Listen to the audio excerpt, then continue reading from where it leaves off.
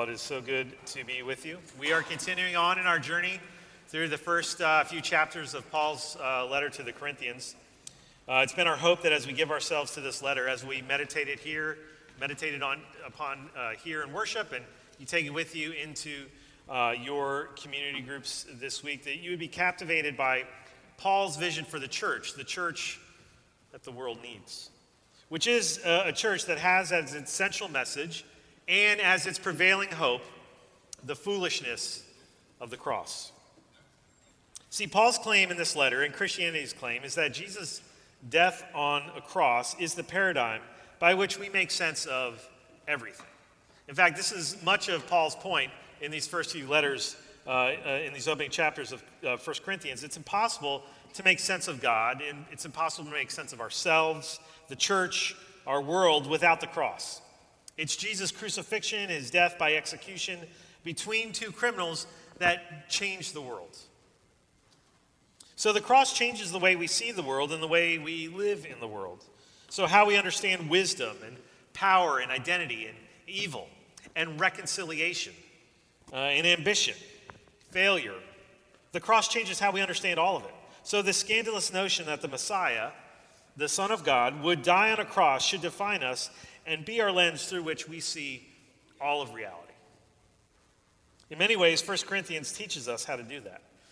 And this is important, and it is relevant for us to be thinking through this and pondering this, because the world that you woke up in this morning is so much different than the world was 10 years ago, and even 5 years ago, and even 2 years ago. It's changed socially and politically and pandemically. I don't think that's a word. There's been a red underline on my manuscript all week. I'm just ignoring it. I'm going to make it a word. Pandemically is a word. Sorry to English teachers out there. But as a result, every one of us, and your neighbors as well, are living in a collective moment of disorientation.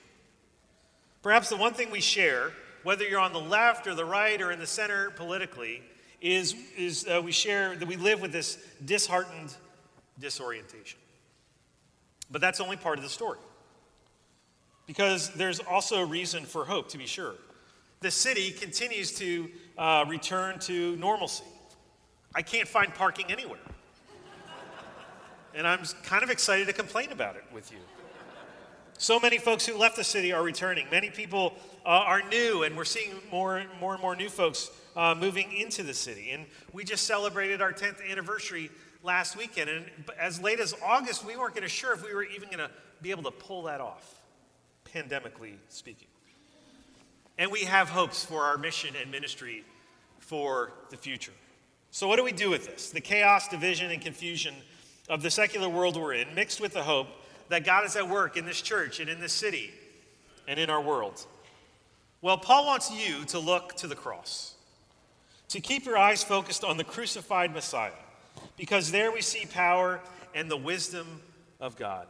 There we see the love of God and his intentions to bring healing to the world. And we should listen to Paul because he is surprisingly familiar with the world that you and I inhabit. True, he would not be familiar with alternate side parking regulations. He wouldn't know anything of social media posts or social media influencers or Finstas. I just learned what that was this week and I wanted to show off. I know what it is. If you don't know what it is, you should ask a teenager and they won't tell you. But Paul does know the human heart. That's what he knows. And he knows our desire to know and to be known. And he also knows much of what drives the secular world because, after all, Paul had been to Corinth. He had planted churches there. And Corinth, as Jason has talked about, was a city much like New York that was filled with competing visions for what it means to be human, for who God was and what his intentions were for the world and how we can know him. Corinth had only been rebuilt about 100 years before Paul had preached there by Julius Caesar. It was filled with religious temples to gods like Apollo and Aphrodite. It was also in many ways the crossroads of the world. And as one commentator put it, Corinth was an immoral city in an immoral age. And even in an age filled with sexual immorality, Corinth stood out and was known for its licentious lifestyle. And into that chaotic world, Paul wants this young church in Corinth, and he wants you and I to grow in wisdom. A spirit-filled, cross-shaped wisdom. A wisdom that will allow us to navigate the mind-blowing, disorienting complexities of your life and of our world, and to be able to navigate all sorts of different situations. So what I'd like for us to do is read chapter 2, verses 6 through 13, and then give our attention and meditate on how Paul is leading us and calling us to wisdom. So 2 Corinthians, starting in chapter 2, verse 6. Yet among the mature we do impart wisdom, although it is not a wisdom of this age or of the rulers of this age, who are doomed to pass away. But we impart a secret and hidden wisdom of God, which God decreed before the ages for our glory. None of the rulers of this age understood this, for if they had, they would not have crucified the Lord of glory. But it is written, what no eye has seen, nor ear heard, nor the heart of man imagined, what God has prepared for those who love him. These things God has revealed to us through the Spirit. For the Spirit searches everything, even the depths of God. For who knows a person's thoughts except the spirit of that person, which is in him? So also no one comprehends the thoughts of God except the Spirit of God. Now we have received not the spirit of the world, but the Spirit who is from God, that we might understand the things freely given us by God. And we impart this in words not taught by human wisdom, but taught by the Spirit, interpreting spiritual truths to those who are spiritual. This is the word of the Lord. It's absolutely true, and it's given to us in love. Would you pray with me? Our great God and Heavenly Father, Lord, we pray that you would give us the wisdom that Paul speaks of. We long for it. We need it. And you have promised to give it to us. So God, by the power of your Spirit, would you open up our eyes so that we would see, open our ears to hear, open our hearts, that we would know you and love you and be your faithful followers, showing your love to the world. We pray this all in Jesus' mighty name. Amen. A few years ago, the New York Times asked readers to dispense wisdom in the form of a 7 words haiku-like poem. Now, they got this idea because this came out during the time of when Michael Pollan's book, In Defense of Food, which I did not read because I didn't think food needed defending, but he put on the cover of his book these words, eat food, not too much, mostly plants. And so what the New York Times did was decided, okay, let's get some wisdom in other areas of life following this pattern. And so here's some of the wisdom that they received. They got wisdom about family. Call mom, let her talk, don't argue. There's wisdom about finances. Earn 10, only spend 9, happy 1. Wisdom about relationships. Accept him or dump him. Relationship fixed. You didn't like that one, all right. Wisdom about driving. Drive safely, use turn signal, no gestures. And then the last one, this was the winner. Now remember, it was kind of about, it was based on the author's one, where it was eat food, not too much, mostly plants. This person wrote, 8 plants, a big heap, still hungry. Which I thought was pretty wise. Don't you wish giving and receiving wisdom were that easy? I find myself wanting and asking and praying for something called wisdom, and I barely even know what that looks like. But I do know that I want wisdom, and I'd like it given to me preferably in 7 words or less that will clear up for me whatever decisions I have to make, however I have to navigate my life, whatever is going on in my life and in my world. And I don't just want wisdom for my life, I want wisdom for you. And for this church. I want us to be a people who understand life, who are wise with who we are and what we have and what we are to do next and who we are called to be. And Paul now, up until this point, has been really deconstructing wisdom, what he calls wisdom of this age or wisdom of the world. And at times he alludes to something called wisdom of the cross, which to the world is complete folly. But now in verse 6, Paul begins to unpack the kind of wisdom he's been imparting on people and the kind of wisdom that we ought to be pursuing. And I want to look at 3 ways that we are to be pursuing what Paul would call godly wisdom. First, godly wisdom seeks the hidden God. And then godly wisdom delights in the revealed God. And lastly, godly wisdom shares in the generous God. So wisdom seeks the hidden God.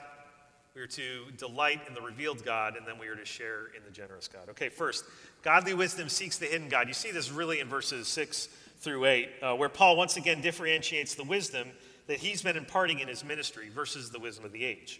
And in verse 7, he says this, "We imparted a secret and hidden wisdom of God, which God decreed before the ages for our glory."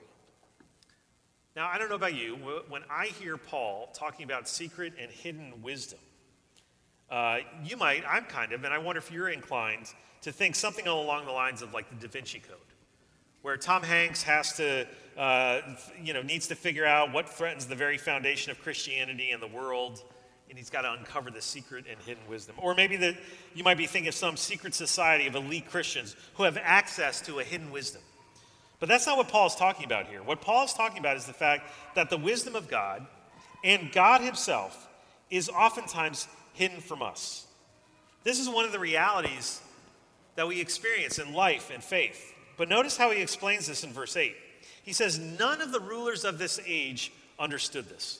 For if they had, they would not have crucified the Lord of glory." See, in other words, the wisdom of God was displayed on the cross, but the rulers and the leaders of the age, they couldn't see it. They couldn't conceive of a crucified God. It made no sense to them. And yet he was right there. See, Jesus, the Lord of glory, was right there, hiding in plain sight. And so when Paul is talking about the secret and hidden wisdom, he's not suggesting that you somehow are in a cosmic game of hide and seek with God. And that he is hiding from you, and really he doesn't want to be found, or he doesn't want to be bothered by you. That's not what he is saying. See, if you will open your eyes, you will find the Lord of glory hiding in plain sight.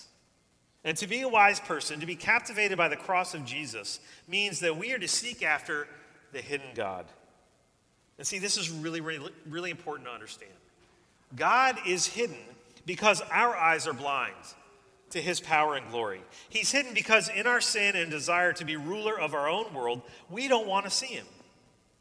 Because to see God at work, to behold him with our eyes of faith, is to acknowledge his power and his rule over our lives. And that is not something that we naturally desire. That is not something that we naturally seek. And so all too often, God remains hidden from us. But page after page, especially in the Gospels, you see this time and time again, the Gospel writers kind of screaming out to us as readers, don't miss Jesus. Do you see him? Do you see him? Do you see him as the helpless baby in the manger? That's the King of glory. Don't miss him. Do you see him walking on the dusty road with his disciples with nowhere to lay his head? He's there. Don't miss him. Do you see him eating meals and befriending and healing lepers and tax collectors and prostitutes and sinners? He's there. Don't miss him. And on the cross, hanging between two thieves, there he is, where everyone missed him. The religious leaders, the political leaders, they all missed him. But he was there, hiding in plain sight. See, the very story of Jesus encourages us that if we're to grow in wisdom, we must be a people who seek after the hidden God. But I assure you, he is hidden not because he is hiding from us. He is hidden because we don't know how to see. And oftentimes we don't know how to acknowledge his power and his presence in our lives. He is hidden from us because we are hiding from him. But to seek after him is to look with eyes of faith that God is indeed at work in our world, and he, even now, is governing and upholding the very world in which we live. And so the beginning of wisdom is to acknowledge that we are limited in our understanding. And in the coldness of our own hearts, we can't see and fully understand the beauty and the wonder of God. But wisdom, it also delights in the revealed God. Because to say that God is hidden from us is only really part of the story. And Paul wants us to see this in verses 9 through 11, where Paul says God has revealed himself through the Spirit for those who love him. See, the beauty of the gospel is that God does not let your hiding from him keep him from revealing himself to you. And while we can't know everything about God, what we can know and what God does reveal to us should be a cause for our joy and our delight. That is what Paul is getting at when he loosely quotes the prophet Isaiah in this passage. What no eye has seen, what no ear has heard, nor the heart imagined, what God has prepared for those who love him. See, commentators cannot agree on where exactly Paul is getting it. It's kind of a loose translation, a loose interpretation of a quote of Isaiah, perhaps. And unfortunately, I think because of that, we tend to miss the impact of what Paul is really getting at when he says those words. Paul is saying what God has revealed to us through his Spirit is going to blow you away. The world of grace and renewal, of light and life that is being ushered in through Jesus, the world that he does reveal is unlike anything else anyone has ever seen or known. And this is the cause and the source of our joy. This is why our worship should be first and foremost marked with joy. This is why when we gather in our Bible studies, they are always exercises in joy because God has spoken to us through his word. And he is revealing himself to us by his Spirit. This is why when we gather in our community groups, we do it with joy because God has given us a community called the church to reveal himself to us and to one another. See, oftentimes we equate wisdom with cynicism. The wise person should be able to see through everything and therefore believe nothing. But for Paul, wisdom and joy and wisdom and awe go hand in hand. Because to even get a glimpse of what God has done for you and for the world is something that leads us to a deep and abiding joy. But listen, for many of you, especially those of you who might be walking through a season of grief and sorrow and darkness, or that disorientation that we talked about. And in many ways, for all of us, probably we all want a little bit more. Just a little bit more, or maybe a lot more of the secret and hidden wisdom that Paul's talking about in the beginning of this passage. We want just a little bit more. We're familiar with the hiddenness of God, and so we're trying to make sense of you're trying to make sense of your life, trying to understand why there is loneliness, why the darkness, why the silence. And if God would just reveal just a little bit more, if he would become just a little bit more real to you, then perhaps you could find some sort of peace. Then maybe you could step out in faith. If you could just get a little more. But I want you to see that the God Paul is introducing us to here is a God who is revealing himself time and time again. It may not be in the way that you want it. It may not be the way you hoped for. But to grow in wisdom is to see that Jesus is closer to you than any darkness you could ever experience or imagine. No matter how dark it gets, no matter the circumstances in your life, the depth of your grief, the intensity of your despair, the extent of your loneliness, you are never alone.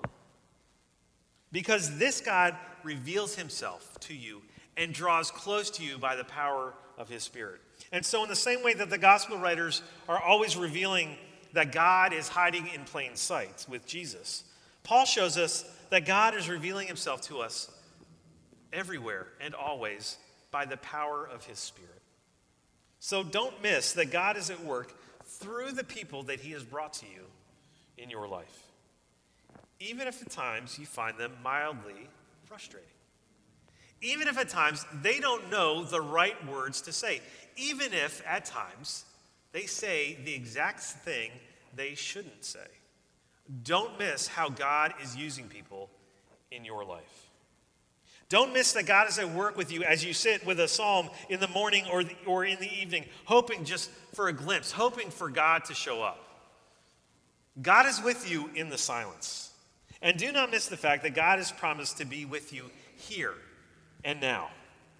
No matter the effectiveness of the sermon, no matter whether the style of worship resonates with you or not, he has called you here and he is with you now. And wisdom says, godly wisdom learns how to delight in the revealed God. This is the point. This is Paul's point in verses 12 through 13. The Spirit who knows the depths of God is the same Spirit now that has been given to us. And see, finally, true wisdom, it seeks after the hidden God, it delights in the revealed God, but it also shares in the generous God. Did you notice, for all this talk of secret and hidden wisdom of God, Paul doesn't want to keep it much of a secret, because God doesn't want to keep himself a secret either. See, in verse 12, Paul says that we have received not the spirit of the world, but the Spirit that is from God, that we might understand the things freely given us by God. See, the picture here is God, day after day, freely offering himself, revealing himself to the world. Paul here, in many ways, is offering a brief summary of the Psalms, and in one particular, Psalm 19. This is how Psalm 19 opens. The heavens declare the glory of God. The sky above proclaims his handiwork. Day to day pours out speech, and night to night reveals knowledge. There is no speech, nor are there words, whose voice is not heard. See, the remarkable thing about Paul's letter to the Corinthians, and his ministry in general, is that he is never deterred. I mean, this church in Corinth that he is writing a letter to is a complete mess. They are divided against each other. They are fighting. They are forming different factions not long after Paul has left. And he is not deterred. He can throw him in prison, threaten him with death, critique his preaching, belittle his teaching. He is undeterred in his ministry. Because Paul knows that he's not sharing his own wisdom. He's offering God's wisdom for the sake of the world. And for Paul, wisdom is not something that he has achieved. It is something that has been given to him. And now he offers it to us. See, you don't earn the wisdom of God. You don't gather enough intellectual capital to achieve this wisdom. God gives it to you freely because he loves you. Wisdom is a gift that he gives because God is a generous God. And Paul knew and believed that no matter his predicament, no matter how dark things would get for him, God is generous with his very self, with his Son, and with his Spirit. And because of that, Paul knew that he would have exactly what he needed at exactly the right time. So often we rely on our own power and our own intellect, our own ability to navigate through any myriad of circumstances that we face. But Paul here is inviting us to receive God's wisdom, the wisdom of the cross, that tells us that God in his Son Jesus has come to overthrow the powers of the world, even sin and death itself. And so look, while some of you might find it frustrating to live with the hiddenness of God, and you're longing for more, longing to just see another small piece of the puzzle in your life so that you can make sense of it, there are others of you, no doubt, who are far more comfortable with the distant relationship that you have with God. And maybe you've given up on hoping and longing for God to show up. In other words, you've grown far more comfortable with cynicism than with awe, and far more comfortable with skepticism than with joy. And wisdom for you means just keeping God at arm's length. But let me encourage you, do not miss the generosity of God. Do not miss the one who calls to you, who reveals himself to you day after day, and does so for your glory, for your good, because he loves you. He never tires. He never grows weary, and he does not hide. And the very life and death and resurrection of Jesus is evidence of this. It is this wisdom that we are to seek, and it is this wisdom, not our own wisdom, that we need to hear from one another, that our friends and our neighbors so desperately need to hear from us as well. And friends, this wisdom is going to sound like foolishness. The wisdom we carry in our hearts and we proclaim with our lips is wisdom that is not going to get you to the top of any sort of social ladder. It is not going to make you popular in your social groups. It is not going to get you at the seat at the table of power and influence in any of your spheres of vocation and calling. But make no mistake, the wisdom that Paul talks about, the wisdom that we are talking about, the wisdom of the cross, is the wisdom that changes the world. And now here, Paul is saying that God has freely given us that wisdom so that we now, with great humility, and great hope can share this wisdom with the world. This is the wisdom that you and I so desperately need to hear from one another. This is the wisdom that your neighbors long to hear. This is the wisdom that the world is hungry for. It is the wisdom of the cross. But this is the wisdom of hope that will bring renewal to a world that so desperately needs it. May God give us the courage and the hope to proclaim this wisdom. Let's pray. Our great God and Heavenly Father, we thank you that you are a generous God that so freely gives us what we so desperately need, Lord. We need this wisdom. We need to see and experience your power and presence in our lives. And we confess to you that so oftentimes we are the ones that are hiding from you, that you are not hiding from us. So, Lord, I pray that you would make us a people who seek after you, who learn to see you at work in the lives of one another in our world, who learn to see you by the power of your Spirit through your word, and who now will see you at this table as you feed us and nourish us. We pray this all in Jesus' name. Amen.